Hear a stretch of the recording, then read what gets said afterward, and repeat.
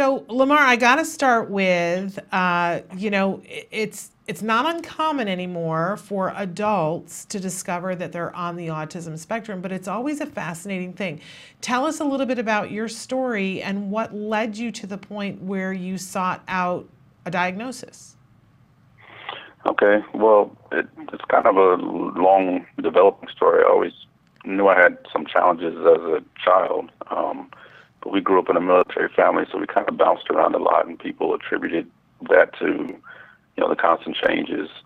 But more recently, I was going through a course in my doctoral studies that required us to take a class in the psychology department, and in that, we were required to take what must have seemed at least 20 different personality assessments and other assessments, one of which required me to ask coworkers and people close to me to give an evaluation. And I began to see things that I had never heard before.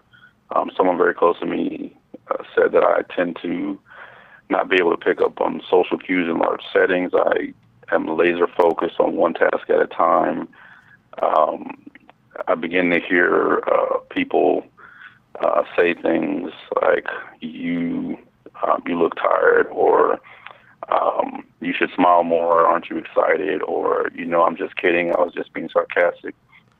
And I heard a lot of that language, and it came at a time where there was a transition at my job, and so I went from one area to another, and I think that first year of becoming the pastor of my church, I struggled tremendously because I was in a different setting, dealing more with adults and youth. And I heard some pretty unflattering but true things that people were observing about me. And I finally got the courage to put together all the pieces of the puzzle and talk to my wife about it. And after about 6 months of wrestling with it, I finally decided to go and get a confirmed diagnosis.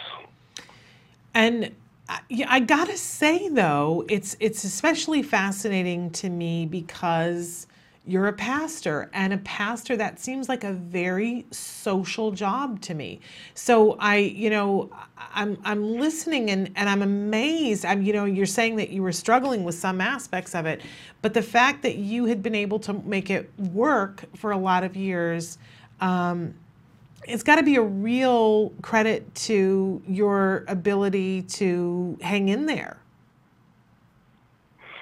Yeah, and I think inadvertently, I've always been an avid reader, mostly because, as a kid growing up, I wasn't particularly social. But I think inadvertently, as I was matriculating through school, whether doing my master's or my doctorate, or I went to school for chaplaincy, a lot of the reading obviously was teaching us counseling skills and how to talk to people, how to work with people.